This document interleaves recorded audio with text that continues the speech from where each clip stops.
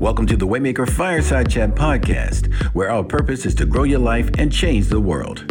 In this episode, we sit down with Isaac Keys. Louis Carr is the founder of Waymaker, the Louis Carr Internship Foundation, the Blueprint Men's Summit, president of media sales at BET Networks, and author of Dirty Little Secrets. Isaac Keys is a former American football player turned actor who appears in the highly acclaimed Starz drama series Power Book 4, Force.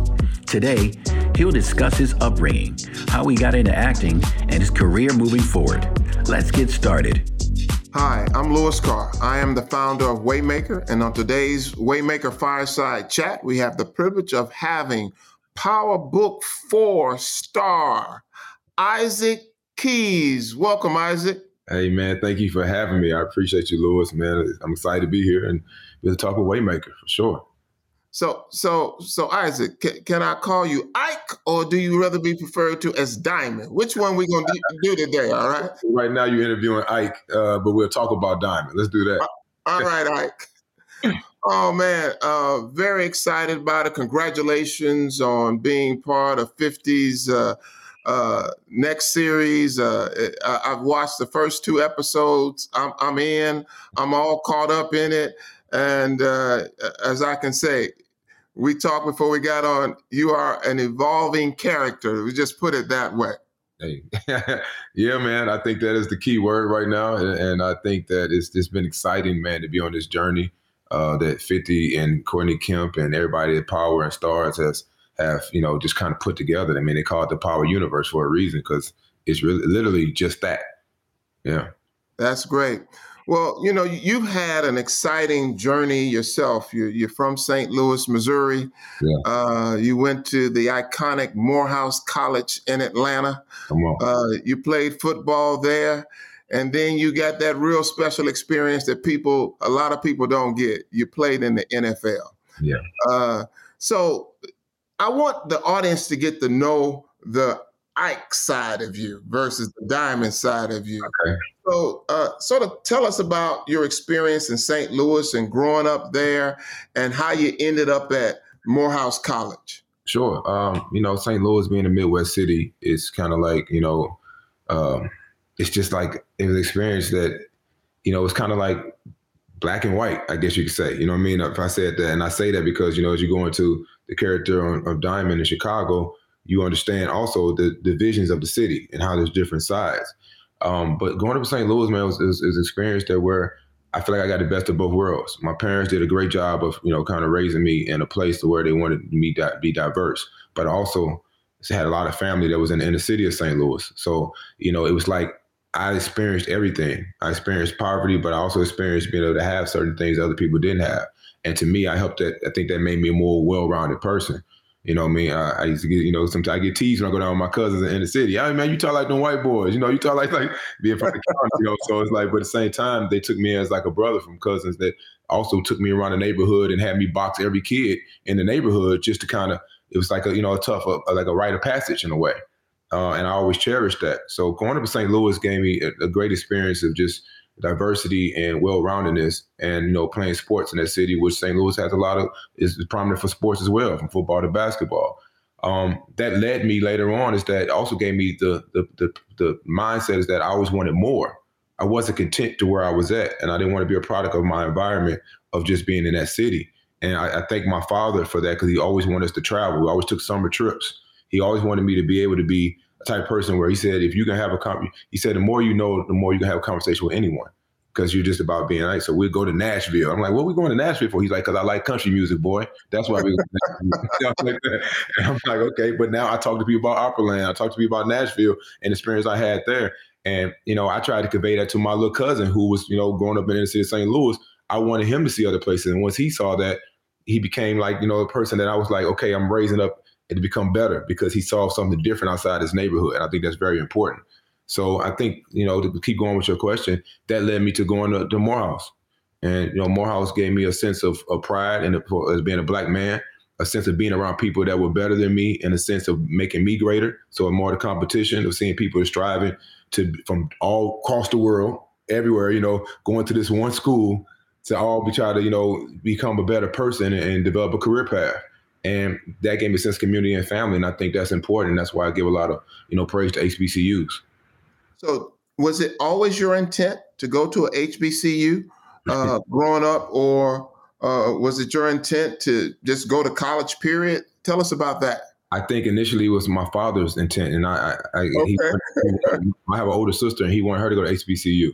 And she just like, nah, I'm good. You know what I'm saying? We went to visit a couple. She's like, and so she decided a different route. When I came out of school, I originally wanted to go to Grambling State. I wanted to go to Grambling State. I wasn't getting recruited for football. I was played out of position. So I was like, but I still want to play. And I remember coach telling me, he said, walk-ons, they treat them like shit. You shouldn't be a walk-on. I was like, well, I don't really have a choice. So, at this moment, so I want to go to Grambling State. I called Grambling State. Grambling State, the football department said, yeah, well, okay, well, come out when school starts. I said, wait a minute. That don't sound right, because football camp starts, early, late July, early August. You know what I mean? So that don't sound right. Y'all trying to trick me. So initially, so that from that point, I went to the University of North Alabama because my best friend was going there, and I just, the camaraderie. They invited me in as a walk-on, sent me letters. I felt wanted there, but the college experience, which wasn't there. I didn't feel that sense of community. I didn't feel that. So from that point on, I went back to where my father showed me that original pamphlet of Morehouse, and I applied, and I got in, man. So at that point on, it took off from there. So Morehouse wasn't initially the first choice; came the second choice, but it's the best choice. Now, I got read where you boxed, you played baseball, yeah, and they say you was pretty good at baseball. Yeah. And so, how did you decide on football? That's a great question. I haven't been asked that question. Baseball was my first sport, and I was really good. And I started playing when I was 5, and I was always kind of playing up or playing on a select team or travel team. And my father was, I keep going. My father, he was so supportive, and he loved me in baseball. But he was so supportive at a place where it was kind of almost pushy in a sense. And being a young kid, it kind of weighed on my self-confidence, because it was like I wanted to please him, and I wanted to please everybody around me. So, in baseball, if you know anything about baseball, which I know you do, baseball is a place you can be seeing the ball and hitting the ball and playing well, then all of a sudden you go into a slump. Right. And so it plays on your mental capacity. And at a young age, you don't have necessarily the mental tools to deal with that. So you need a good support. And, and it just kind of caused a rift. So going through that with baseball, those different waves, and not necessarily feeling confident in it, even though how good I was, I got burnt out on it.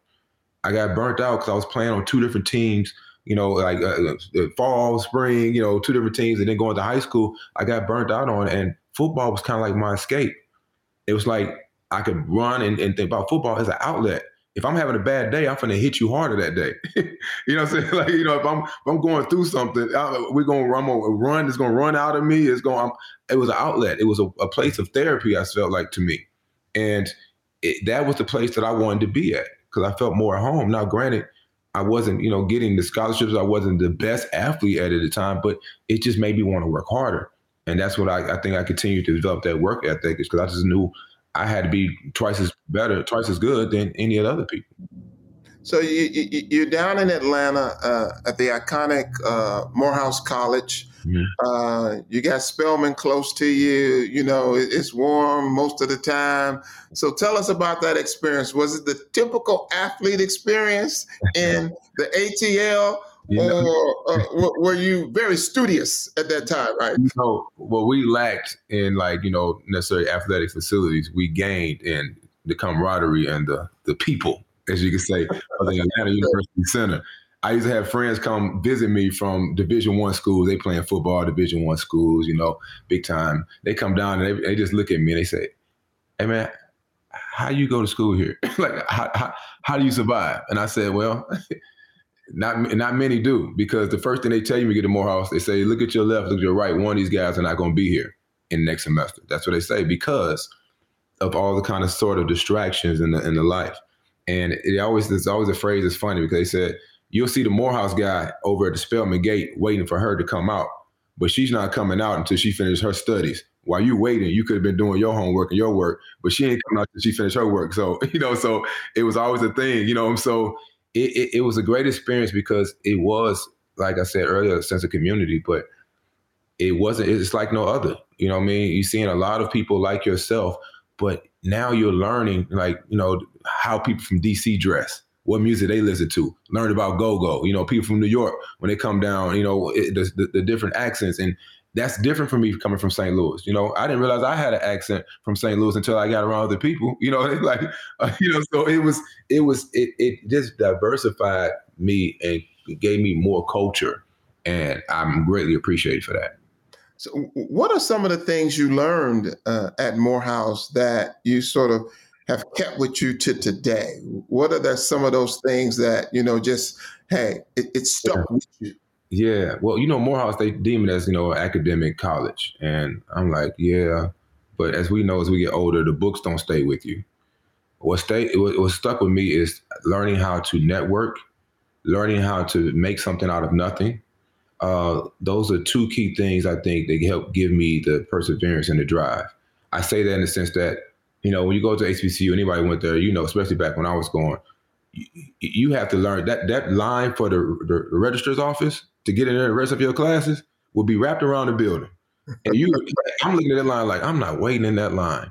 So I learned how to network by, find a way to get into the building without waiting in line. Oh, I need you the restroom or something. I go in there and find a way to go to the front office. And what I did is I would kind of look and I would see who's the registered office. And them ladies be angry. They be mad because they don't have the information. They're not giving them the information sometimes about how to deal with all this that's going on. So I remember seeing a young lady at the front, the gatekeeper, and I realized she drank Diet Coke. And I said, let me go find a Diet Coke. I went and found a Diet Coke. I came in, I said, excuse me, how you doing? My name is Isaac, but I just wanted to, give you this, because I see that you drink that. She smiled at me and said, boy, what you want? I said, well, I'm having some problems with my registration and this type of thing. She said, go sit over there. And made me sit over there. And once I sat over there, I became friends with everybody in that office. And when I came now they're all my Morehouse moms. And, they helped me from the remainder of that time, from that first day all the way through graduation. They've been by my side and they helped me. And even now, they're still my Morehouse moms. So that was part of the networking and building relationships that I felt that was very important outside of the books, like that. And then making something out of nothing. A lot of times, you don't have the things that, that you necessarily need, but you got to find a way. You got to find a way to get that class done. I was going to school. Everybody didn't have a laptop or a computer. So you got to go talk to your friend down the hall. It's like, hey, man, can I use your computer from this amount of time, to make that paperwork? So I think that was important. I think that's what builds character. And I think, that it helped me. That's great. So you leave Morehouse and you have this great privilege of going to a place where a lot of people don't go, and they call that the NFL. All right. Yeah. And you landed with the Minnesota Vikings. Yeah. And tell us about, being a rookie in the NFL. We've watched the series Hard Knocks and all the things and what they do to rookies. Is that true? Tell us about that rookie experience in the NFL. I love that they made Hard Knocks, and it was after I had already been in the league, but it helped everybody outside of it, my parents, including my parents, and other people understand the hardships of being a rookie and what we're going to NFL. And now it's a lot easier. Like, back when I was playing, it was about who's the toughest, who can last in tough situations. That's how football was built. So I remember it was times where, as a rookie, they'd be like, okay, we're getting lunch. And they'd be like, okay, Keys, get up there and sing, sing a song. They didn't know that I like to get up there and sing. So I'm like, all right, okay, I get up there and make a whole performance out. I guess that's where acting kind of came into play. I had teammates that would literally get their food and go to their room because they didn't want to get called. They had that much anxiety that they didn't want to get called out on singing a song. And, so I made a game out of it. I didn't care. Call on me, so that was a couple of things. And then I think, some of the biggest things is I learned to keep my eyes and ears open and just listen. When I first got to that Minnesota locker room, I'm seeing Chris Carter, I'm seeing Jake Reed, I'm seeing Randy Moss, Dante Culpepper, and I'm sitting here looking like, this ain't Morehouse. Like, this ain't Morehouse anymore. And, I remember a time where they was like, I was like looking, I need some gloves. And they was like, go in there and ask for some gloves. I said, no, I'm okay. They say, hey, go in there and ask for some gloves. You can get a pair of gloves every day if you want to.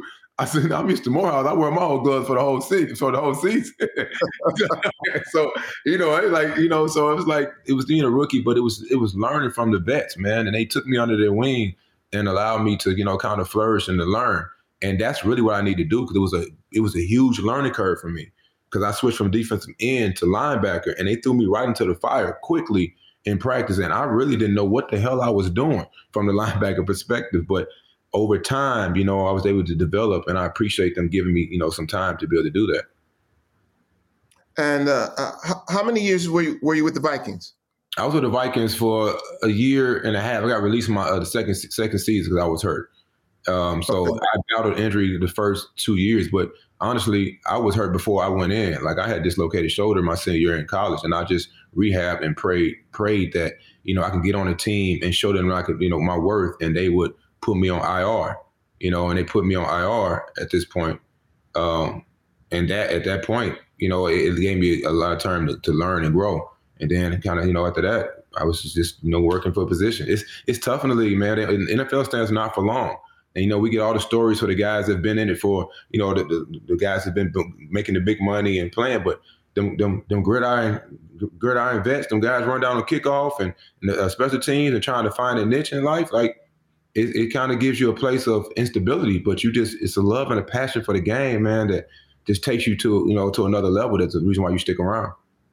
Tell us about that emotional journey, like when you get hurt after you've done all the work and put all the time and made all the sacrifices, and then you're hurt.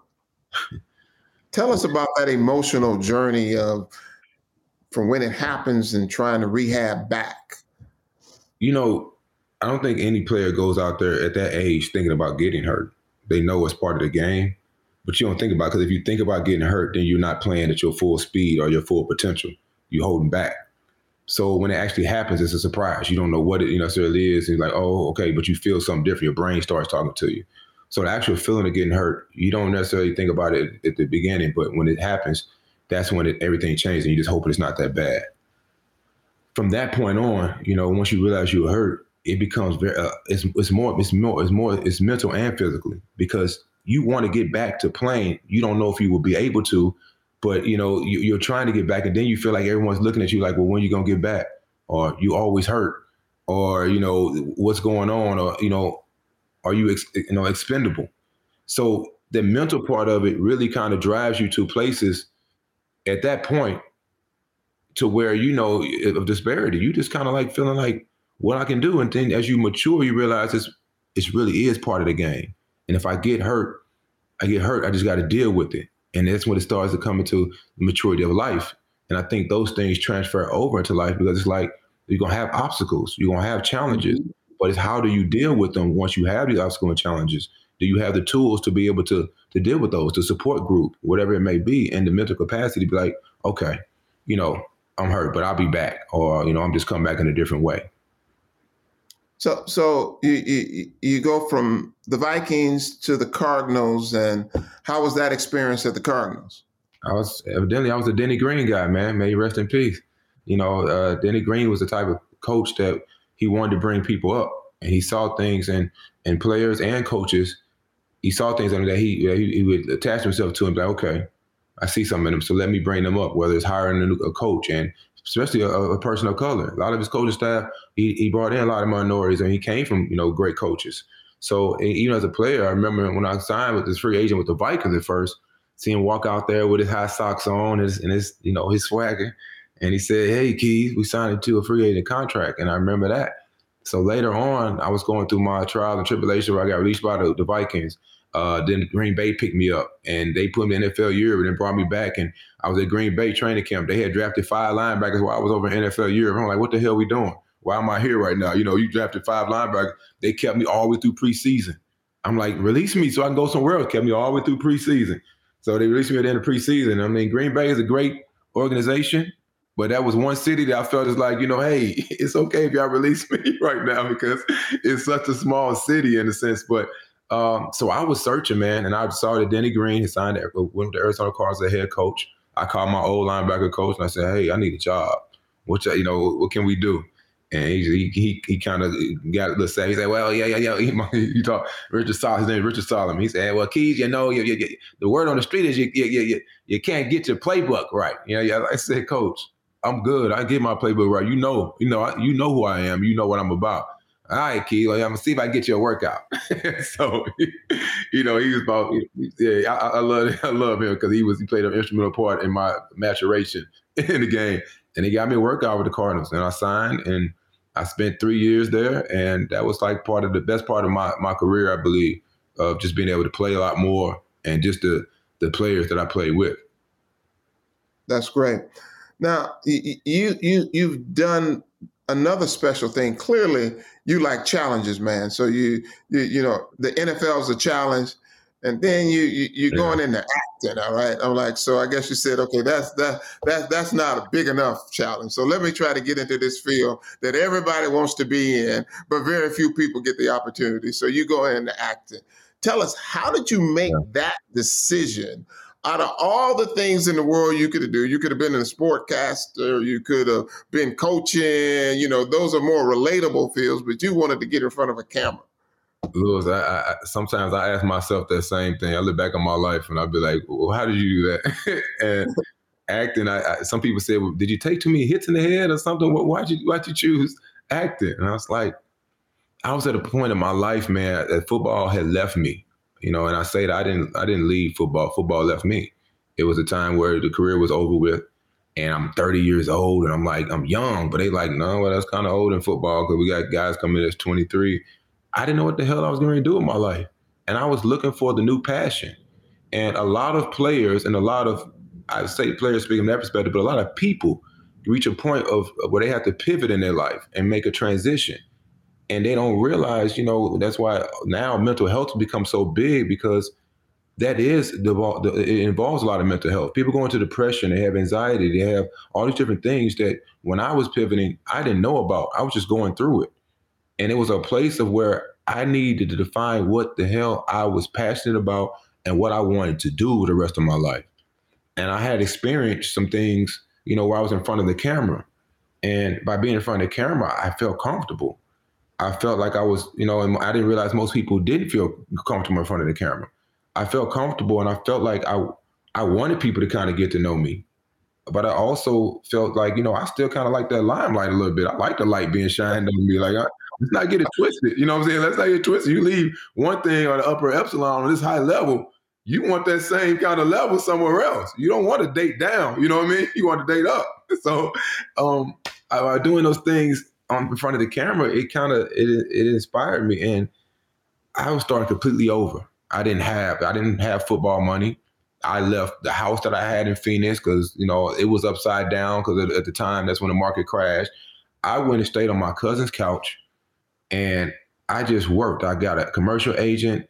I would go on auditions. I would crash auditions. I would go to acting classes. I was trying to find money. I was getting a little money from wherever I could get it from, and pay for acting classes and working out and just personal training. I was trying all these different things, man. And acting just felt like it was what I was supposed to be doing, because I just felt a passion. I love the creativity of it. I love finding the authenticity of, the character and telling the story. But it wasn't easy. As you said, man, I'm telling you, it was not easy at all. So I was doing a lot of things just to sustain and fund the dream. I worked at a group home. I worked at a security guard for a few years. And I did a lot of different things I could do to try to just, keep sustaining and fund that dream. And I just worked and worked and worked. And, as God willing and the stars and moons aligned, it allowed me to be in some positions to get some roles that now, can say I'm a working actor. Well, what do you think that you learned in football and at Morehouse that gave you that sustainability, that gave you, as Mayor Harold Washington used to say, which is not a word, stick-to-itism. All right, but I love it. It's not a real word, but I love it. Stick-to-itism. Yeah, I love that question, because it makes me think back and just of everything that I've been through and realize that it was the process that made me be able to handle all the things I went through from football, from Morehouse to the adversities of, making sure I got up to go work out. And like we said, dealing with networking with people in the registrar's office and, trying to make sure that I had my grades right and making to get the paper done, the discipline, the resiliency, all those different things, perseverance, getting to know people and being able to communicate with them and talk and express myself in a manner that people could gravitate to me and say, you know what?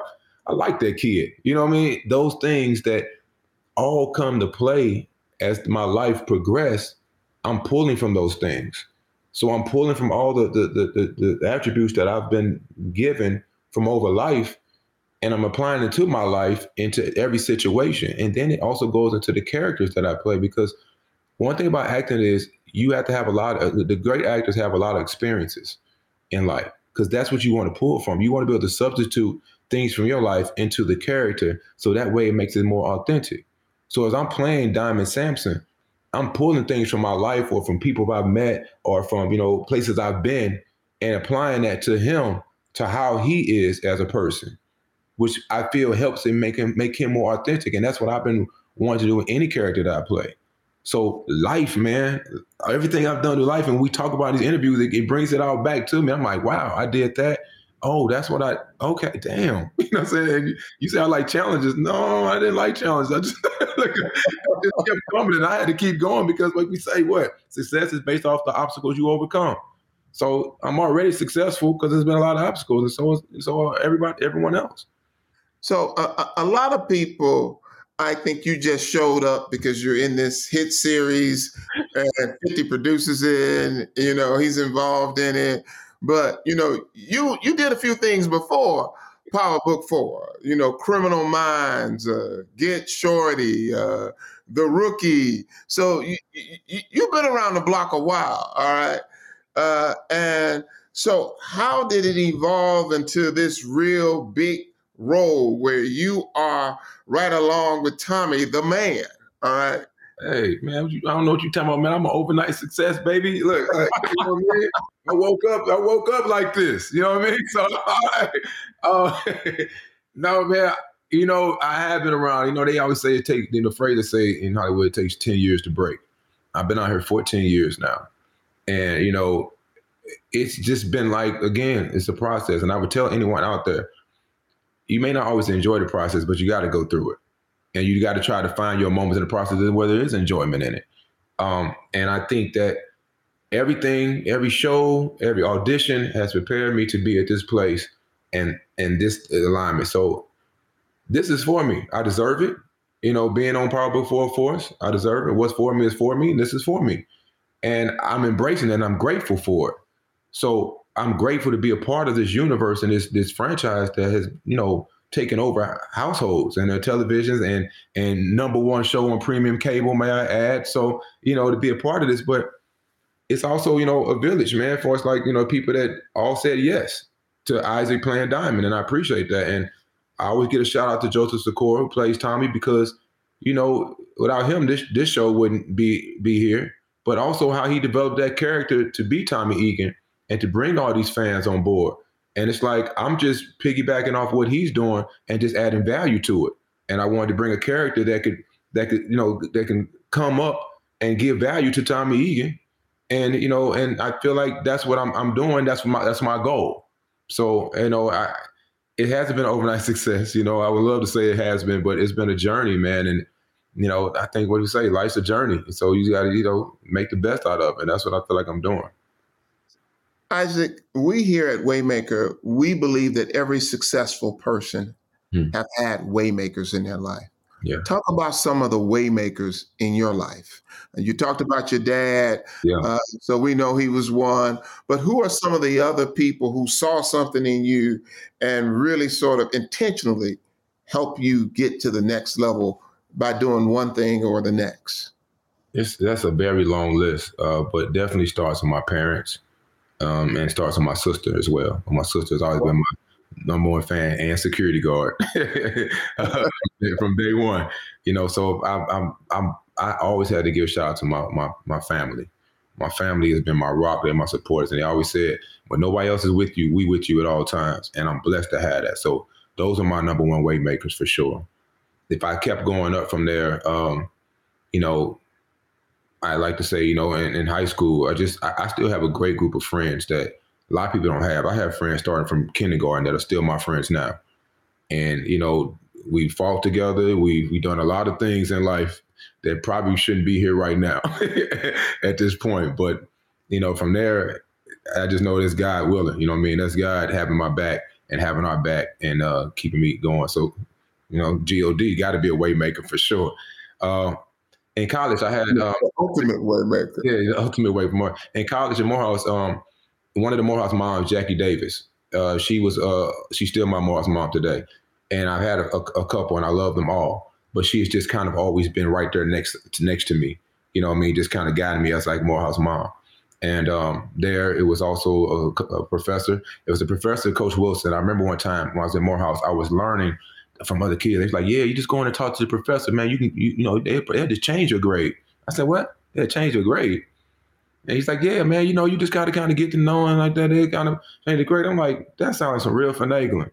So I tried it. I tried it. I was not getting a good grade in one of my major classes, and I went to talk to him. His name is, we call him Coach Wilson, but now he's a doctor, but we call him Coach Wilson. And I talked to him. He looked at me real stern. He said, "Now, Isaac, what would I look like by changing your grade for you not doing the work that you're supposed to do? And how would that transform the rest of your life?" I'm sitting there speechless. I had no rebuttal whatsoever. From that point on, it made me work harder. It made me, you know, want to do better. And it made me take responsibility for everything I do. And he's still in my life as well. And it's many others, because all the coaches through Morehouse, the athletic director, you know, when I say a sense of community, these are all family members to me. You know what I mean? So from there, and then, I mean, when you play sports, man, the coaches all play a major part of your life. And I can't name all of them, but they just do, because the lessons you learn, how they treat you, how they talk to you, you learn from that. And I mean, going on to now, it's just, you know, I mean, the Waymaker, man, now is I just look at it as, to reverse it, kind of is that the self-confidence and the desire and who I am, learning who I am, and now it's my Waymaker for me to get out my own way. And realize, because a lot of times what we do is we get in our own way because of our own thoughts and our own, you know, sabotaging of ourselves. And once I realize I can get those out the way, then I feel like my way has been cleared a lot more. And that's important to me. So when you look in the rearview mirror for a minute, Mm-hmm. think back and give some advice to that 19, 20-year-old Isaac Keys.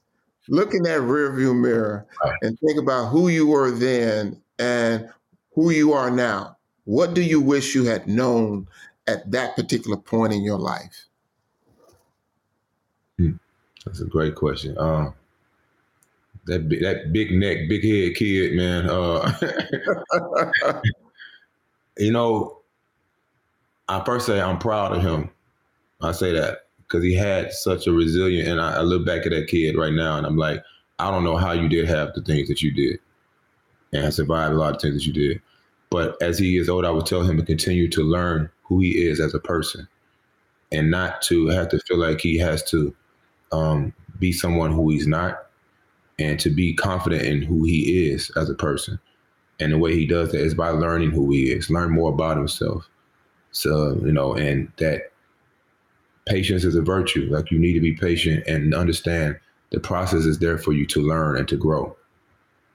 I would tell him that, and keep going, kid. Like, just keep going for what you want. Whatever you want, you can obtain. And if you don't obtain, and let's say what you want, it's going to lead you to something else that you deserve. I would tell him that. Great. One final question, man. Look forward and let us look through your eyes and what do you see in your future? 1 year down the line, 3 years down the line, what are the type of things that you are trying to accomplish and you vision for yourself? It may be somebody out there listening to this, Isaac, that say, I can help him with that. You know what I'm realizing, man, is that part of that, what I want is just to continue to be an inspiration to those who need to be inspired. I want to show them that, you know, that you things are attainable, and that, you know, you can overcome a lot of things to be where you want to be. Career-wise, feature films. I want to be in feature films. I want to be in, those. I want to still be on Power Book 404 because you said 3 years. So let's get the 3 seasons at least then, let's just do that part. Legacy, man. At some point where, I want to build that, family. And so you say if somebody can help me, then, we'll find a young lady who can help me with that. I'm sure you don't have no problems there, brother. I'm sure you don't have no problem. But when I look at that, but financial stability, take me sure my family's good. Those are all things that are important to me. Family, legacy, career. And I just want to continue to build and inspire and continue to build to just do great work and be a better person, man. Continue to be a better person. Work on me. Wow. Well, man, we thank you for this.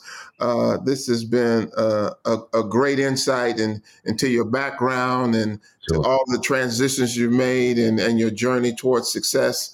We appreciate you sharing it with the Waymaker audience. And we wish you the very, very best, man, on Power Book 4. And we hope you get 3, 4, 5 seasons out of it at the end of the day. And we want to stay connected for you to work with the Waymaker family and also with the Blueprint Connect because people need to hear from brothers like you. Sure. And they need to hear your journey. They need to be inspired by you and motivated to success just like you. So thank you so much for sharing your journey on the Waymaker Fireside Chat. Hey, thank you, Louis. I appreciate you, man. And you're doing great things. And I'm glad to be part of this platform. And, anything else you need, let me know. I appreciate it, man. Thank you for letting me share my story with you. All right. Thank you. Thank you so much for listening to this conversation between Louis Carr and Isaac Keys. What did you enjoy about this episode? Let us know on our social media at Waymaker Culture. And don't forget to claim your first 6 months of the Waymaker Journal free at waymakerjournal.com. And be sure to enter the Waymaker giveaway by going to waymakercontest.com. Subscribe to the Waymaker Fireside Chat podcast to get notifications each time we release an episode.